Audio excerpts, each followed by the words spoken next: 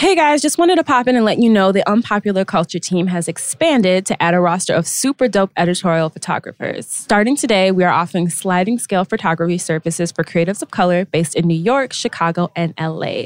Visit unpopculture.co/book to book your session.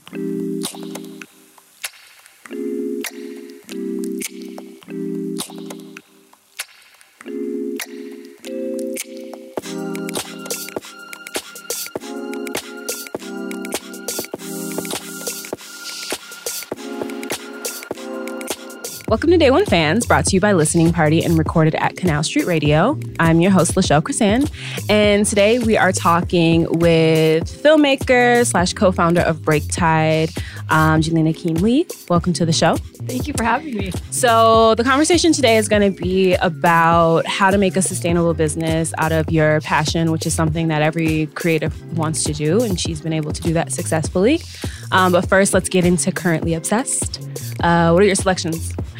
I realize now that none of my Currently Obsessed are documentaries. No, that's fine. It can be whatever you want. I am super obsessed with Killing Eve, and it's coming back I need soon. to get into that. So good. I struggled through the first episode, but I don't know if it's because my attention span was just Maybe. But as it goes on, it's just better and better. Okay. And I can't wait to see what they do with this next season. Yeah. I'm a big Phoebe Waller-Bridge Me too. fan. Yeah, me too. And I heard her being interviewed, and they were like, how would you describe the show in 4 words? And she was like, hair, murder. She's the wittiest person. Yeah. I love that she is very much, all of her projects are very different. So different. And the fact that she's also what I guess in the industry it's called a multi-hyphenate creator. Yeah. Or, writer, actress, Right. doing all these different things. I really Right. like that too. I think she's one of my favorite white creators. Yeah, same. I'm surprised that she's allowed the show to go on so long because she kind of has a habit of doing 2 seasons of a show and being okay, I've said all I needed to say. Yeah, but I'm glad because I want to hear a lot more from that show. Yeah, okay. I'm gonna have to get into so it was it. that show, and then Megan Thee Stallion and Tierra Whack. I feel I just listening to so much. Yeah, I feel I need those good girl rap songs to get me through the winter, particularly. Yeah. And I remember Megan had on her Instagram the other day, bag getting bigger, ass getting thicker. Yeah. And I was wow. A mood. I was something I will meditate on this winter. That's so funny. I actually was just listening to Tierra Whack, Hungry Hippo on repeat. I love Hungry Hippo. Also, Only Child, I also really love. She was so genius with that project because literally each song is so short that you have to listen to it on repeat and then you want to anyway because you're just this is kind of a vibe. I saw Megan a couple months ago at Day in Vegas.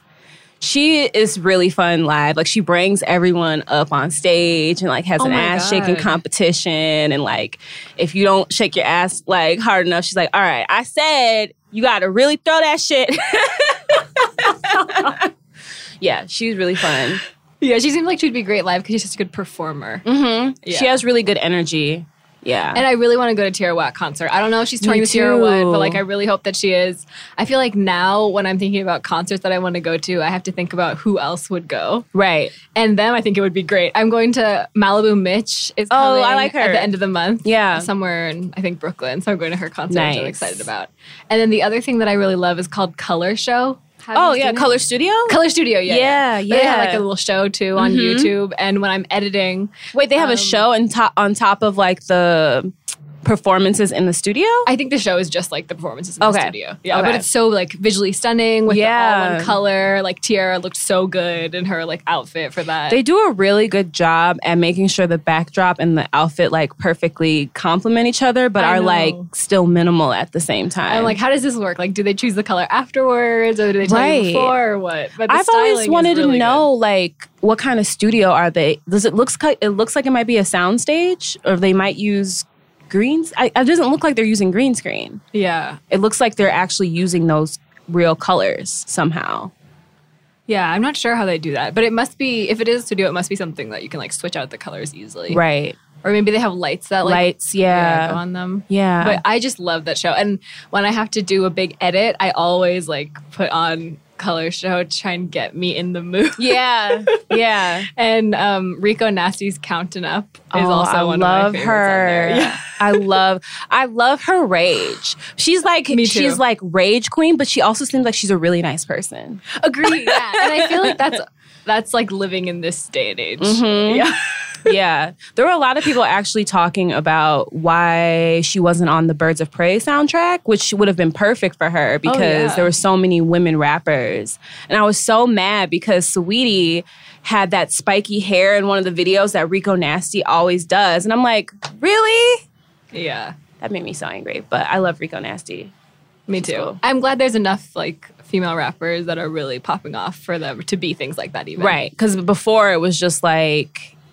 we had like the 90s, which was like major, and then early 2000s things were just like dwindled, and then we had Nicki Minaj for like 10 years, and it was just Nicki Minaj really. Yeah. And then I think when Cardi got popular is when more women rappers started to come back into the forefront. Yeah, and even like Missy Elliott, who's obviously been in the game forever. Like the fact that she's getting so much recognition right now, I really like. Then she had like the Pepsi commercial, and she had the video Vanguard. She definitely and she's been on some covers too. Like with these great like looks on the covers. I was like, okay, this is the treatment that she needs. Yeah, especially because like her hiatus was largely due to being ill too. So like I think she has Graves' disease. Oh. So she said she was sick for a really long time, and that's why she wasn't making music. And then she kind of just, in this industry, if you don't like keep doing things, people kind of forget about you. But no one can forget about her because she's such an innovator.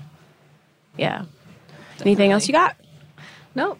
That's what I was listening. Oh, and then I was telling you when I walked in, I was listening to Alicia Garza and Ijan who have a podcast called Sunstorm. Sunstorm. And it's all about the glimpses of sun through the rain and things to make us like hopeful and happy. Okay. And I was listening to their interview with Chani Nichols, who I love. Yeah. Her, she's an astrologer and she does horoscopes. And they're super well written. They always feel like they hit you right where you need to be hit. Yeah. But also with like a social justice lens and like an equity lens, and also with like always the idea of like you're doing what you're meant to be doing. Right. Yeah, which I really appreciate. Are you super into astrology?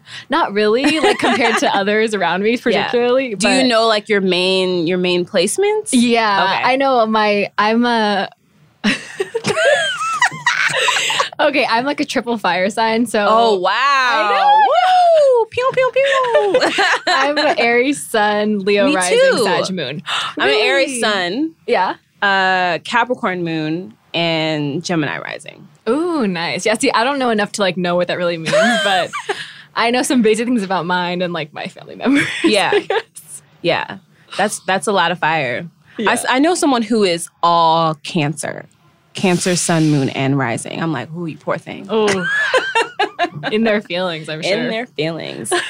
Okay, well, my currently obsessed. So, are you familiar with Canopy Network? Mm-hmm. Like, so I like going on Canopy when I'm like bored with Netflix because. Oh my God, I need to get into that. I've been thinking how I need to like use Canopy more. There's a lot of actually really good films on there. It's because it's more like Criterion Collection or like indie stuff. But I watched this film called Fits and Starts. Oh. I'm trying to remember what the name of the screenwriter is. I'll figure it out. But it's about this couple. It's like a rom-com about this couple. Two non-white people, which is, wow, amazing. You mean interracial doesn't mean with white? Yeah. Seriously. So it's about this couple. They're like this literary New York couple. So the woman, she's like an Asian novelist, and her husband is a Black, also novelist, but he's like really struggling with his career. And she's like thriving, like on New York Best Time seller list. And it was really interesting to watch not just a rom-com with like two people of color, but a rom-com about two people of color that were creatives in a relationship and like how those dynamics play out. And it also was just really funny. I'm trying to think of I can't remember the names of the main characters in there, but if you have a chance to check it out, you should. Oh, I'm going to watch that immediately. Yeah, I loved it. Sounds incredible. I was watching it with my boyfriend. I'm like, oh my gosh, she is me and you are him. Yes, to more Blasian she love was stories. she was like trying to like, you know, inspire him to like do better, and he's just like, I don't understand why I got to play the game like that. Like it's yes, very relatable Who content. hasn't been in a relationship like that? Very relatable content. And then I really liked the screenwriter's work, and so I watched this other movie that she wrote that was also, I don't think it was on Canopy, but it's called My Name is Doris with Sally Field. And did you ever watch New Girl? Mm-hmm. You know Schmidt? Mm-hmm. So it's Sally Field and Schmidt. So Sally Field plays this like dorky, like old woman who like has a crush on Schmidt, who's the art director at her office, and she's like trying to like win him over. It was really funny, but I gotta find the name of that screenwriter because I really liked her style. I'm that type of person. If I like a film, I want to see like who wrote it so I can watch whatever else they wrote. Mm-hmm. And then for music, there's this brand called Smoke Break. They are like a digital platform that basically normalizes the conversation of women who use cannabis. And they curate playlists every month. So they have like different women who come in and like curate playlists. They actually have like a Spotify. And I curated one for them like a month ago. But I love going on there because it's a really great way to discover new music because it's all different women. What? This is all like changing my life. Yeah. So, and they also have a really cool newsletter that's like all like informational stuff about using cannabis, like how to use cannabis for anxiety or like how to deal with fuckboy dealers. Ooh, yeah, I won't leave your house. Right. So, yeah, I've been like diving into a lot of their playlists on Spotify. I really like them. I'll put the link in the description for them. And then, other than that, I've been listening to Paul Cherry. Have you heard of him? Mm-mm. He's like, maybe like like a lo-fi garage rock meets like kind of dream pop-ish. I don't know how to describe it, but he's a really good person to listen to when you just need to like chill.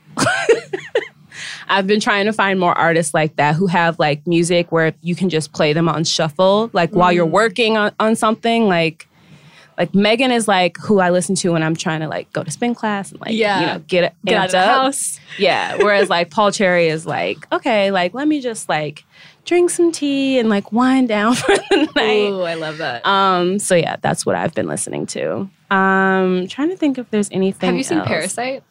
Yes. Yeah, I know I'm like the really late. Yeah. But I saw it over Christmas break, I think. Yeah. It was just so good. Right? It was so good. And I left and I was like, am I allowed to swear on this? Yeah. Okay. I left and I was like, fuck capitalism. Like, Seriously. They said they might do a prequel to it. Oh, yeah. I would love that. I just want more from him in general. Like, I really liked Okja as well. Mm-hmm. I don't know if you saw that. I think it's on Netflix. I heard of it though. Okay. Yeah. That's the one with like the animal thing. Yes. And it's like vegan propaganda, but you know, I love that kind of stuff. Yeah. Yeah. The movies with a message. And I don't know, it just made me think how refreshing it is to see an anti-capitalist film because I feel like normally we just see things that that glorify capitalism. Right. And not just in movies, but like so much on social media, so much even in the discourse around activism. It's like, what celebrity do you have supporting your cause? What, you know, whatever kind of name, but that name always comes with money. Right. Yeah, and I feel like it's made me look at other media more critically too. Yeah. Yeah. No, I thought it was amazing. It was like definitely one of those movies that takes you on a bunch of different turns. You're like, whoa, wait, hold on. Wait, what?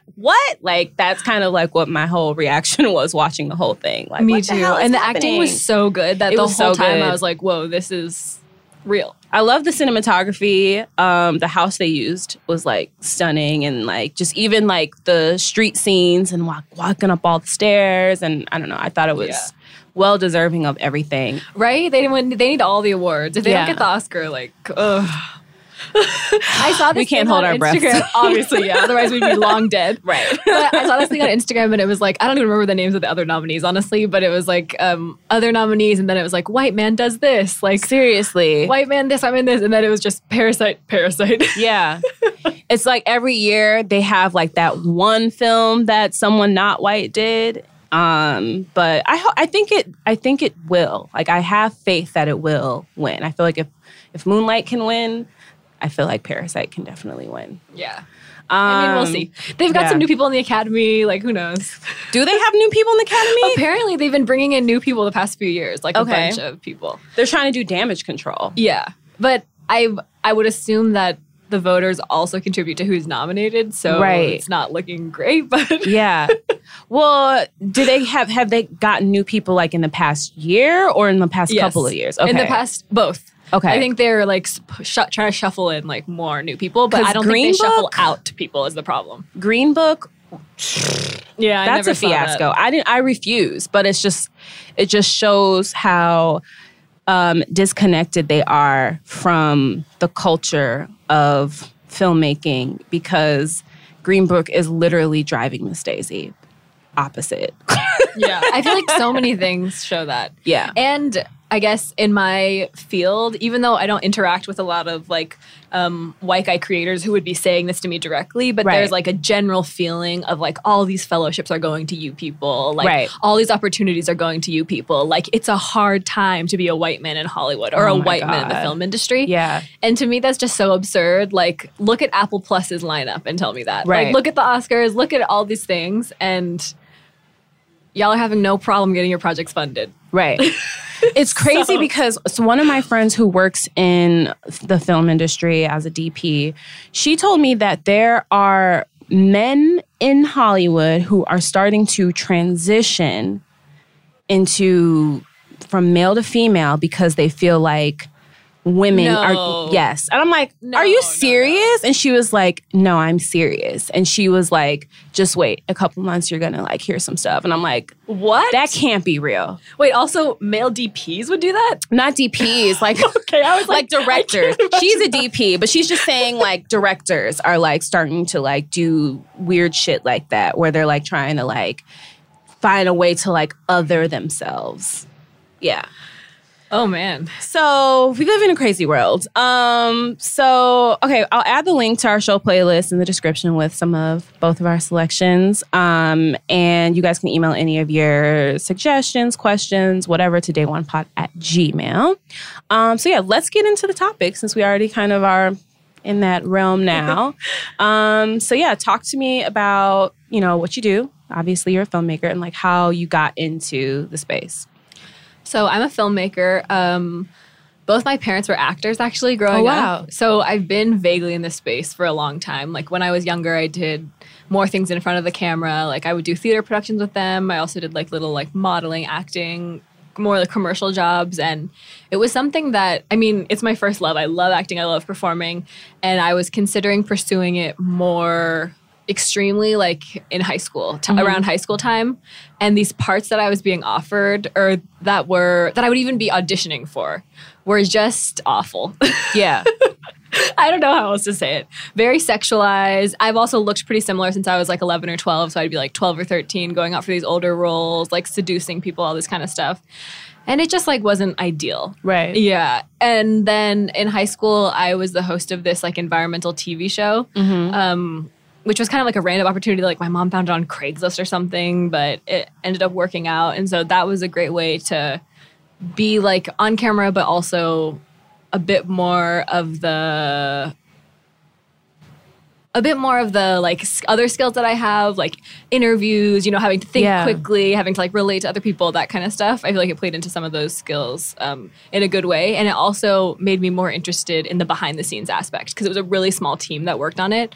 And they would be doing research. They would ask me like, who do you think would be good to feature on this? So I would pitch things. So that was kind of like my entry into the process of like pitching and what does it take. I didn't really have any exposure to post-production at that time. Right. But that was kind of like a first taste of what it could mean. And it was on like TV, but kind of random stations. I grew up without a TV in my house, so it didn't really impact me that much.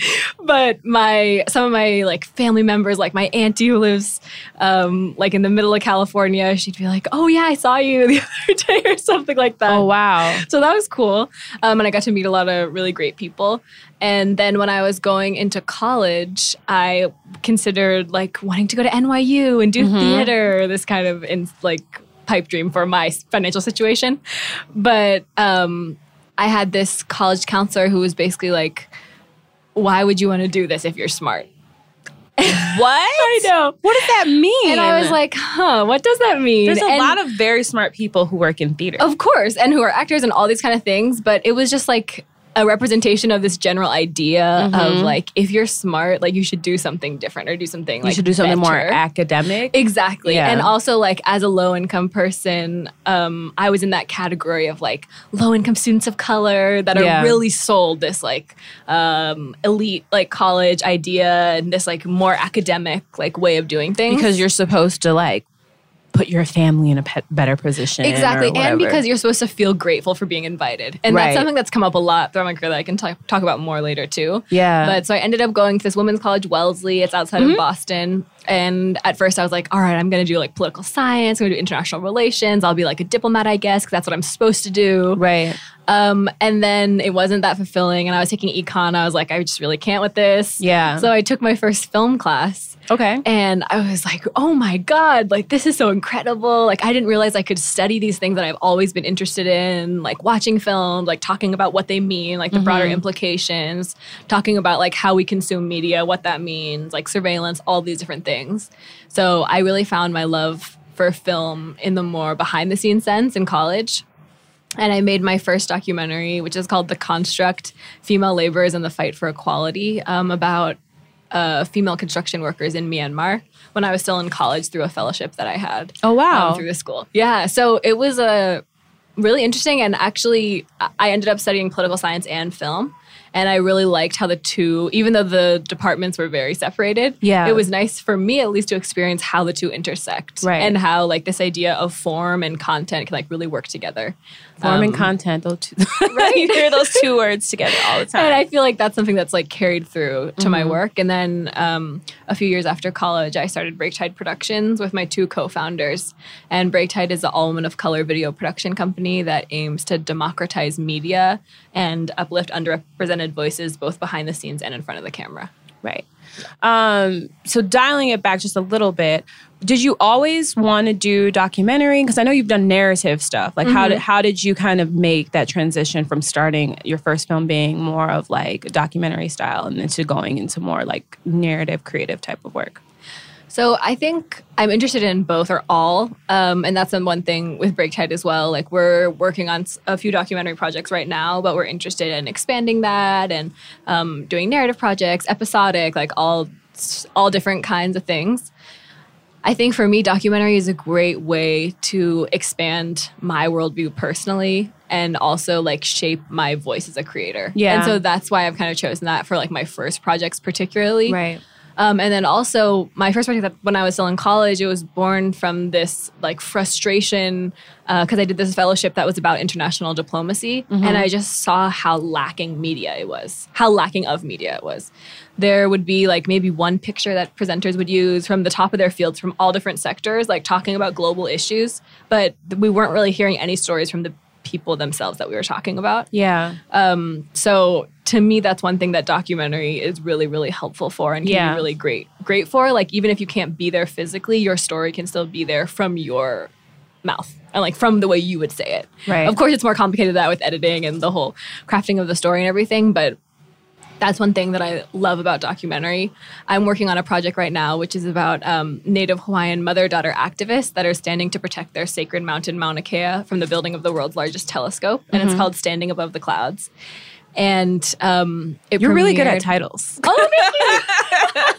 That one my mom came up with. I was like, "Ooh, mom, good one."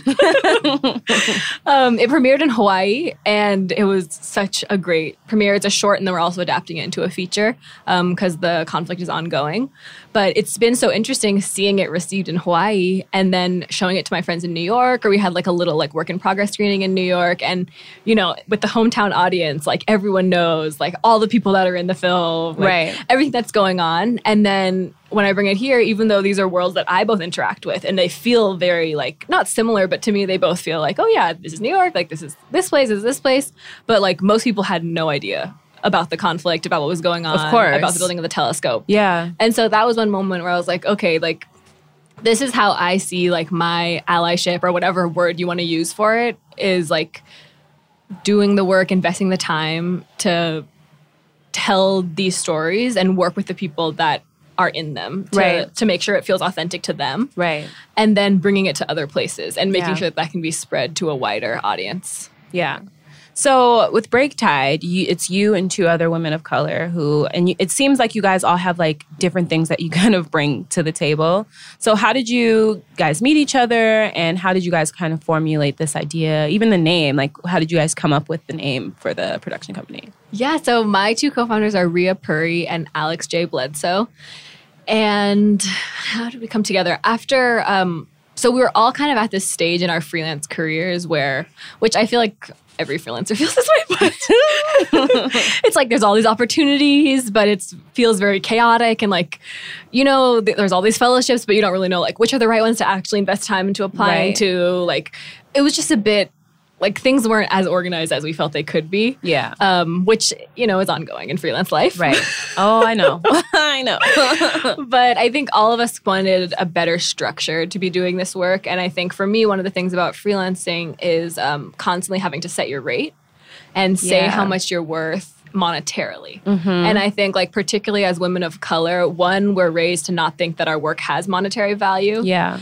And then also to think that, if I ask for this much, like they'll think X, Y, Z of me. Exactly. So there's like a lot of fears around it that take a while to deconstruct, I think, or to even recognize that they're there. Yeah. Because even if it's not like it's something direct that anyone told us, but it's just we've learned it through so many We're the things least likely to like negotiate our rates. Yeah. I read that recently too, and that was really upsetting to me. Yeah. One of the best things about Break Tide is that we talk so openly about money, about setting rates, about like raising rates. And, I heard about the studies about how women are better at talking up a friend than talking up themselves. Mm-hmm. So I think one of our core principles is this idea of collectivization and how, it might be hard for you to ask for like $5,000 for whatever it is that you're doing. But if your partner is saying, no, you need that. Yeah. Then it can be easier.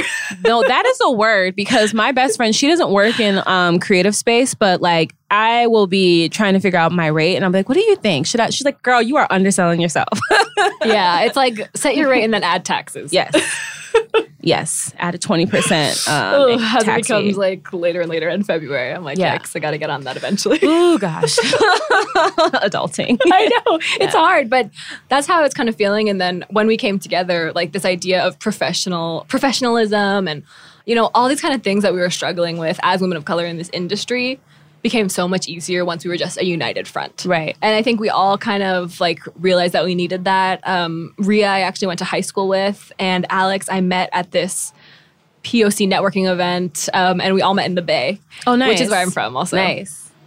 And it just worked really well. I think from working on previous projects, I had identified that what I need in a business partner is someone who can do their own thing. Kind of like what you're saying. Like who can do their own thing, who brings their own stuff to the table, who has their own projects that they're working on.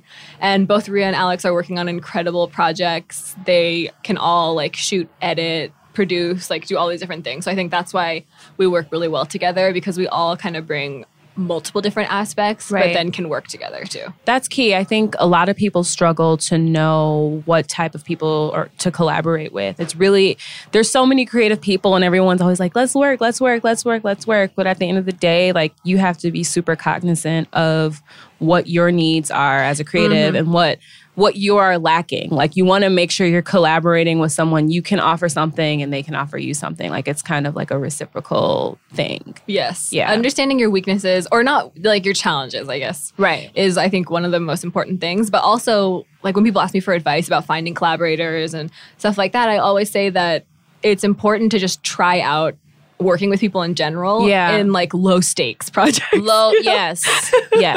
Because that's the only way you can learn what you like and what you don't like. Right. Like otherwise there's like you can't just reflect on it. You have to put it into practice. Yeah. And learn when it's on set. And so one of the other like core things about Break Tide is that we just really love each other. Right. And so when we run sets together, everyone on the set can feel that. Mm-hmm. And it's really silly that that's unusual in the film industry, especially considering we're making movies. Like ultimately, the stakes are not that high. Like, hopefully it'll be producing something great. But I think anyone that's been on a set knows how horrifyingly stressful it can be, how much abuse there can be. Not only like the things that we hear about a lot, like sexual abuse, but also just people being very rude and like yelling at you, like just like not on top of working friendly. like crazy hours. Exactly. And you put that on like a 12-hour day and then, it's really not cute. Right.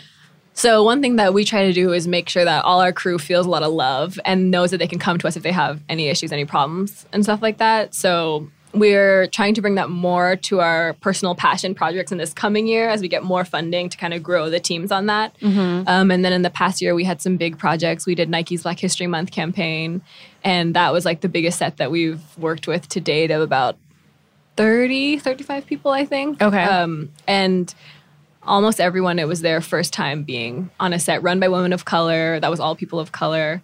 Nice. And so it's an honor to be able to create those spaces. So we're hoping to do more of that this year and beyond. Nice. So are they both still in the West Coast and you're in the East Coast, or are you guys all... So all of our location is kind of scattered, nomadic. Rhea is based in the Bay, and she's a resident at SF Filmhouse. Okay. And then Alex is loosely based in like London, Paris, but very nomadic. Oh, wow. So you guys are like international. Yes. And cool. we operate at like a collective. So we have our own projects that we're working on and then come together for different projects. Right. And so it's all just based on what comes up. Yeah. What I love about Break Tide is that you guys are able to do commercial work to fund things that you're more passionate about. So how did you go about getting like your first major clients, like a Nike or whatever? Because we actually get a lot of people, like we have a Facebook group, shameless plug. If you guys want to join for some gigs, opportunities, whatever. And there's people who are like, who are in similar spaces, have similar skill sets, but they're really struggling to find ways to like really sustain themselves as filmmakers. Because like you can't just do videography. Like that's just not, you can, but in terms of like actually like being able to do your work full time, I think commercial work does pay a lot more. Yeah. So yeah. So the first thing is just acknowledging that this industry was not set up for us to be able to sustain ourselves. Yeah. So all of those struggles, that's how it was designed to be. You know, like that's one thing that's really frustrating. And it's not only this industry, but it is pretty extreme compared to others. Yeah. Of this idea of, oh, you want to do a project? Where's your money for it? Like ask your family for the money. That's pretty much exclusively the advice that I got when I was first trying to figure out because that's how a lot of these white male that's how they've all done filmmakers are and getting even non-white male filmmakers that are working on projects in New York, a lot of time you'll ask them, like passion projects that have budgets of $10K, $20K, you'll ask them like, oh, where is this funding from? And it's very commonly from their parents. Wow. Yeah.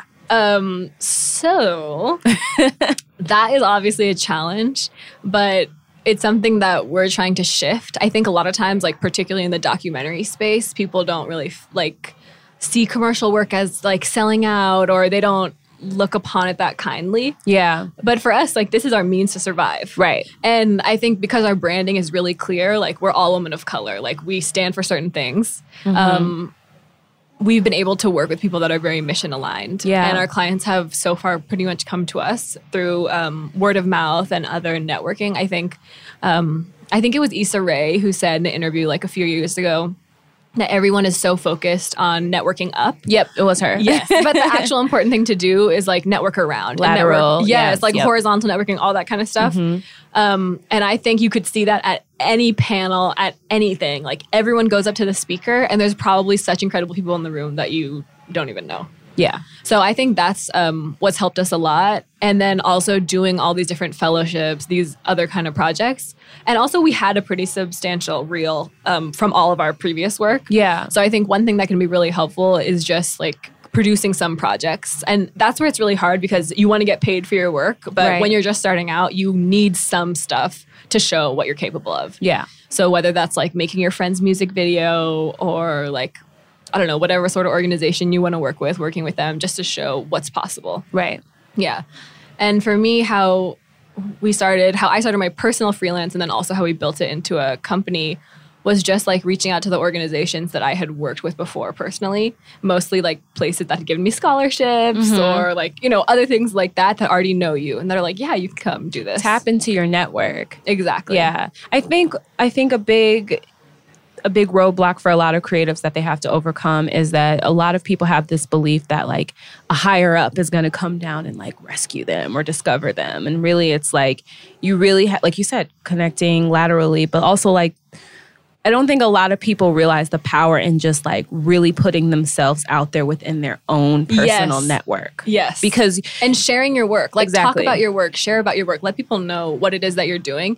Because a higher up is never going to come down and get you unless you're Beyonce. Yeah. Like higher ups they're not really in charge of hiring. No. Like it's the people that are our-ish age that are working, doing the actual work. Like pretty much all politics, all media, all of these things that are like producing culture for us is run by people in their 20s. Yeah. And then it's people that are older that are taking credit and that are the names that you see or the people on panels per se. Yeah. But like the people that actually are in charge of like recommending you, bringing you up is very commonly, I feel like, people that could easily be like socializing in same spaces as us. Yeah. I think that's why I struggle with panels because, and then that's a big part of the reason why this brand exists is because we so often like look for inspiration and guidance from people who are on a completely different plane than what we are. And they don't really have the insight that we need to fully grasp like how to move in these spaces. So how do you kind of like allocate the amount of time, energy, resources that you guys put into your personal projects versus your commercial work? It seems more like you guys just do your own things with personal stuff and then kind of come together for commercial work, or do you guys come together for personal stuff as well? We have worked on each other's personal projects. That's evolving. Okay. And one thing that I really like about how we've set things up is that there's so much room for change and for things to move and evolve. Yeah. Ideally, we'd like to be the go-to production company when you're making work about women of color that you want to spark social change. So that would probably not include as much commercial work. We're hoping to be producing things for like Netflix's, HBO's, or hopefully whatever new platform is out there that is more like catered towards things that we want to see. Right. But to get there, we've figured out how to do this like sustainable filmmaking model with client projects.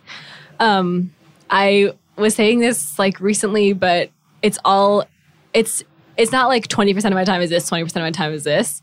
It's more like, do I have rent secured for the next few months? No, that's real. And with all my friends that freelance too, it's like those are the kind of financial and creative decisions that have to be taken into account. Like when we're talking about sustainability. Yeah. Like, can you sustain yourself in this city for the next few months? Yes. Then perhaps you can turn down that commercial job and like put your time into your work that needs cultivating. Right. If it's a no, then you better hope they sign the contract. Right. Yeah. Yeah. So I think that's how we've kind of struck the balance so far. But it can be hard, especially because with both client projects and documentary work, things are very rarely on your own timeline. Right. Like it's kind of like when a client wants you, they'll want you. If they don't want to respond for a few months after the shoot, like that can happen, you know? And then with documentary work, like if something is happening, there might not be any notice that it's happening. So that's something that we are constantly dealing with. But I think that one of the most beautiful and most challenging parts of working for yourself or being freelance is that you have so much flexibility with your time. And that can be the greatest thing ever when something comes up last minute and you have to pick up and go. And then it can be really hard when you have to make hard decisions about what should you be doing, about if I say no to this job, will I have another one? Right. Like even if you have those few months secured, like is there going to be another one in the future? Right. So I think a lot of it is about trusting yourself and your vision, and then also in practical terms like having some sort of nest egg so that you know you'll be okay. How do you ensure that the brands that you guys are working with are aligned with what you like? What kind of not back work. What is the word I'm trying to say? Background research.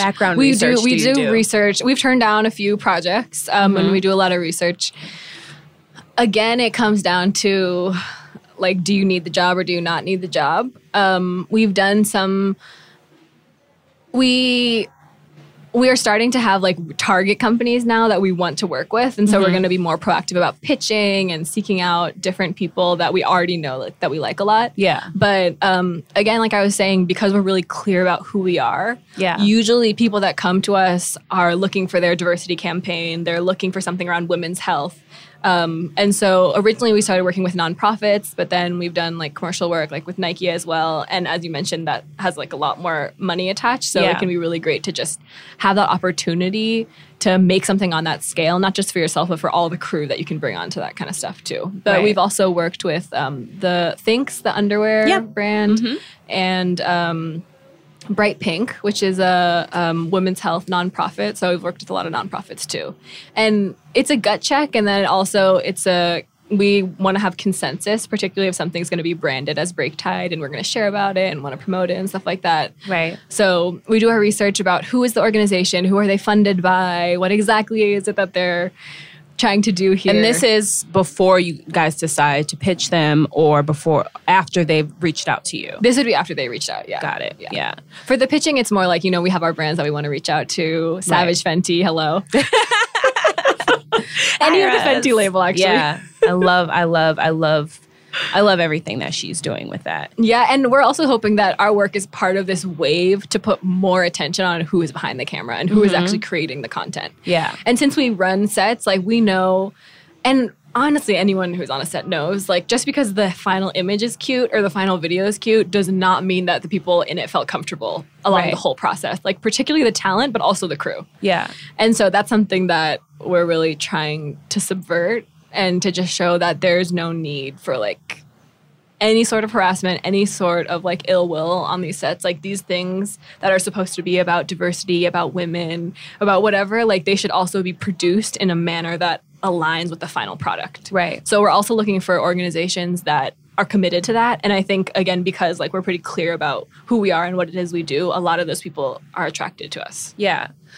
The thing that's interesting is that you guys are all women of color, but you guys come from completely different backgrounds. How does that kind of intersectionality like inform the work that you guys are making, the work that you guys choose to make? Like, is it something that has been challenging or rewarding?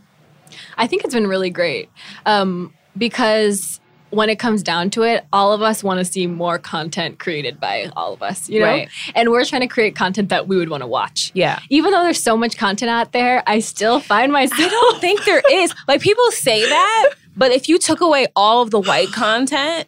True. There really wouldn't be that much content. Yeah, there's only... It feels like, come on, Insecure season 4? I know. I don't know what season it is, but... Is it season 4? I think that's coming 4. back soon, It is, too. Yep. I think April it comes back. Ooh, yeah. Yay. But yeah, so we just want to create the kind of content that we would want to watch. And, my partner Ria, she grew up in Kuwait and India. And so she has like a different lens on things. But like I would want to see anything that she creates. And same with my other partner, Alex. She's working on this feature-length documentary about lead poisoning in Oakland called Oaklead, which is actually at higher levels than Flint.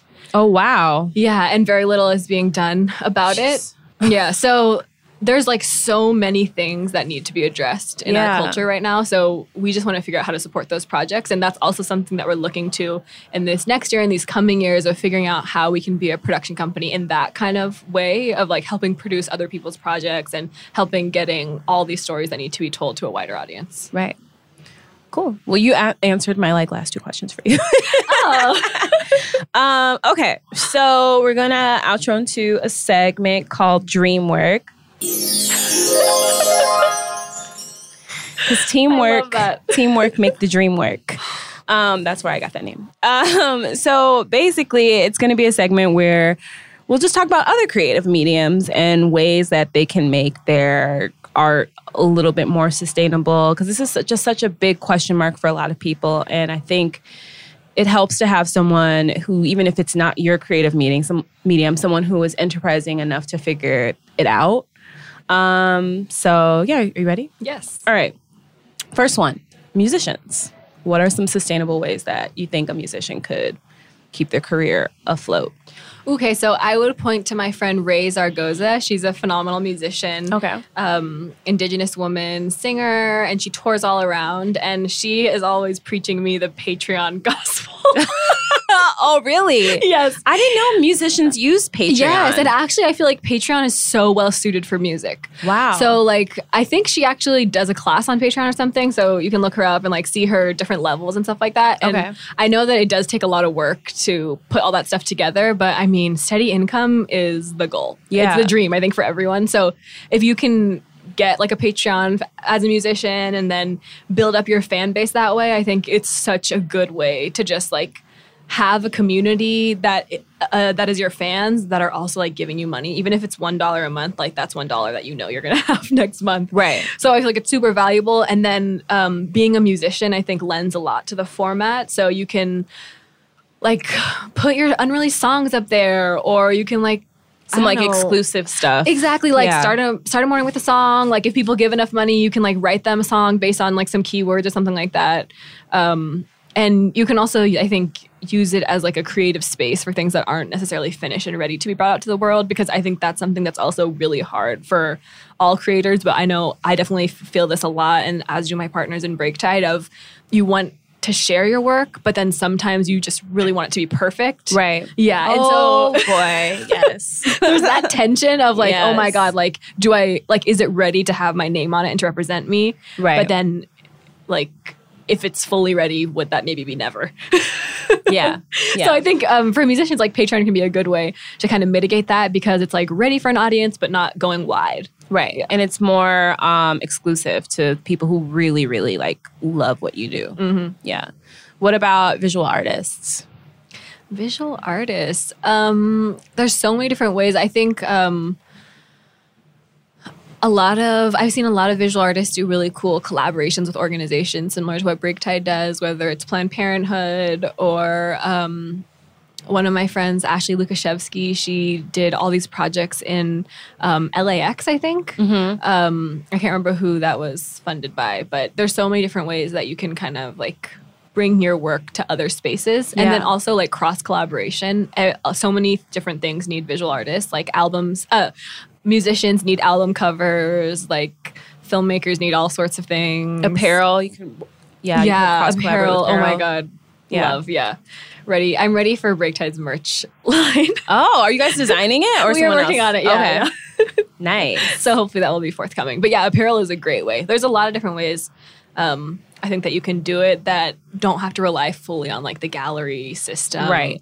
Because it's a system. Like, and I think all these systems for artists, the reason that the art world broadly, like thinking about multidisciplinary of what art can mean, the reason why it's been so homogenous for so long is because all these systems to get you to have a claim, like don't pay you anything. No. So if whether that's your film is super successful on the film festival circuit, maybe they'll cover your travel, but they're not going to pay you to be there. No. And then that's time that you could otherwise be working or like trying to find projects or anything like that. The whole thing really is like being self-sufficient should be the goal. I don't think it should be breaking through any type of system, because if you're dependent on that, then you're basically beholden to whatever shit that they hand you. And even the system of fellowships, which I know that I'm really grateful. I've like received a few that have been super helpful to me. And I think I know that a lot of like people of color and broadly minorities who work within the system have worked really hard to create these fellowships. So I am very grateful. But even the fellowship system, like they offer so little funding. And so all of these different facets are just ways to put like stamps on your work, but you're not necessarily getting compensated. Right. And I think that's something that we need to break out of. Yeah. What about writers? Writers. Writing is hard because I feel like it's so often unpaid. I was actually doing a lot of writing in college, and then after the 2016 election, I was like, I'm finished. I was like, my hot takes are done. Yeah. But again, like writers can collaborate with other kind of artists. I feel like everyone needs writing. And then when you're submitting articles, when you're doing stuff like that for different publications, ask them if they're going to pay you. Yeah. And if they say no, that's fine. And you can decide if it's still worth it for you or not. But you need to ask. Yeah. And I think that's one thing that I try and like communicate to my friends and to like, to anyone, is just like, it never hurts to ask. And then like where things stand. From the production side of things, we've worked with different organizations where they had a budget for talent, but because the people didn't ask for money, they just didn't pay them anything. Right.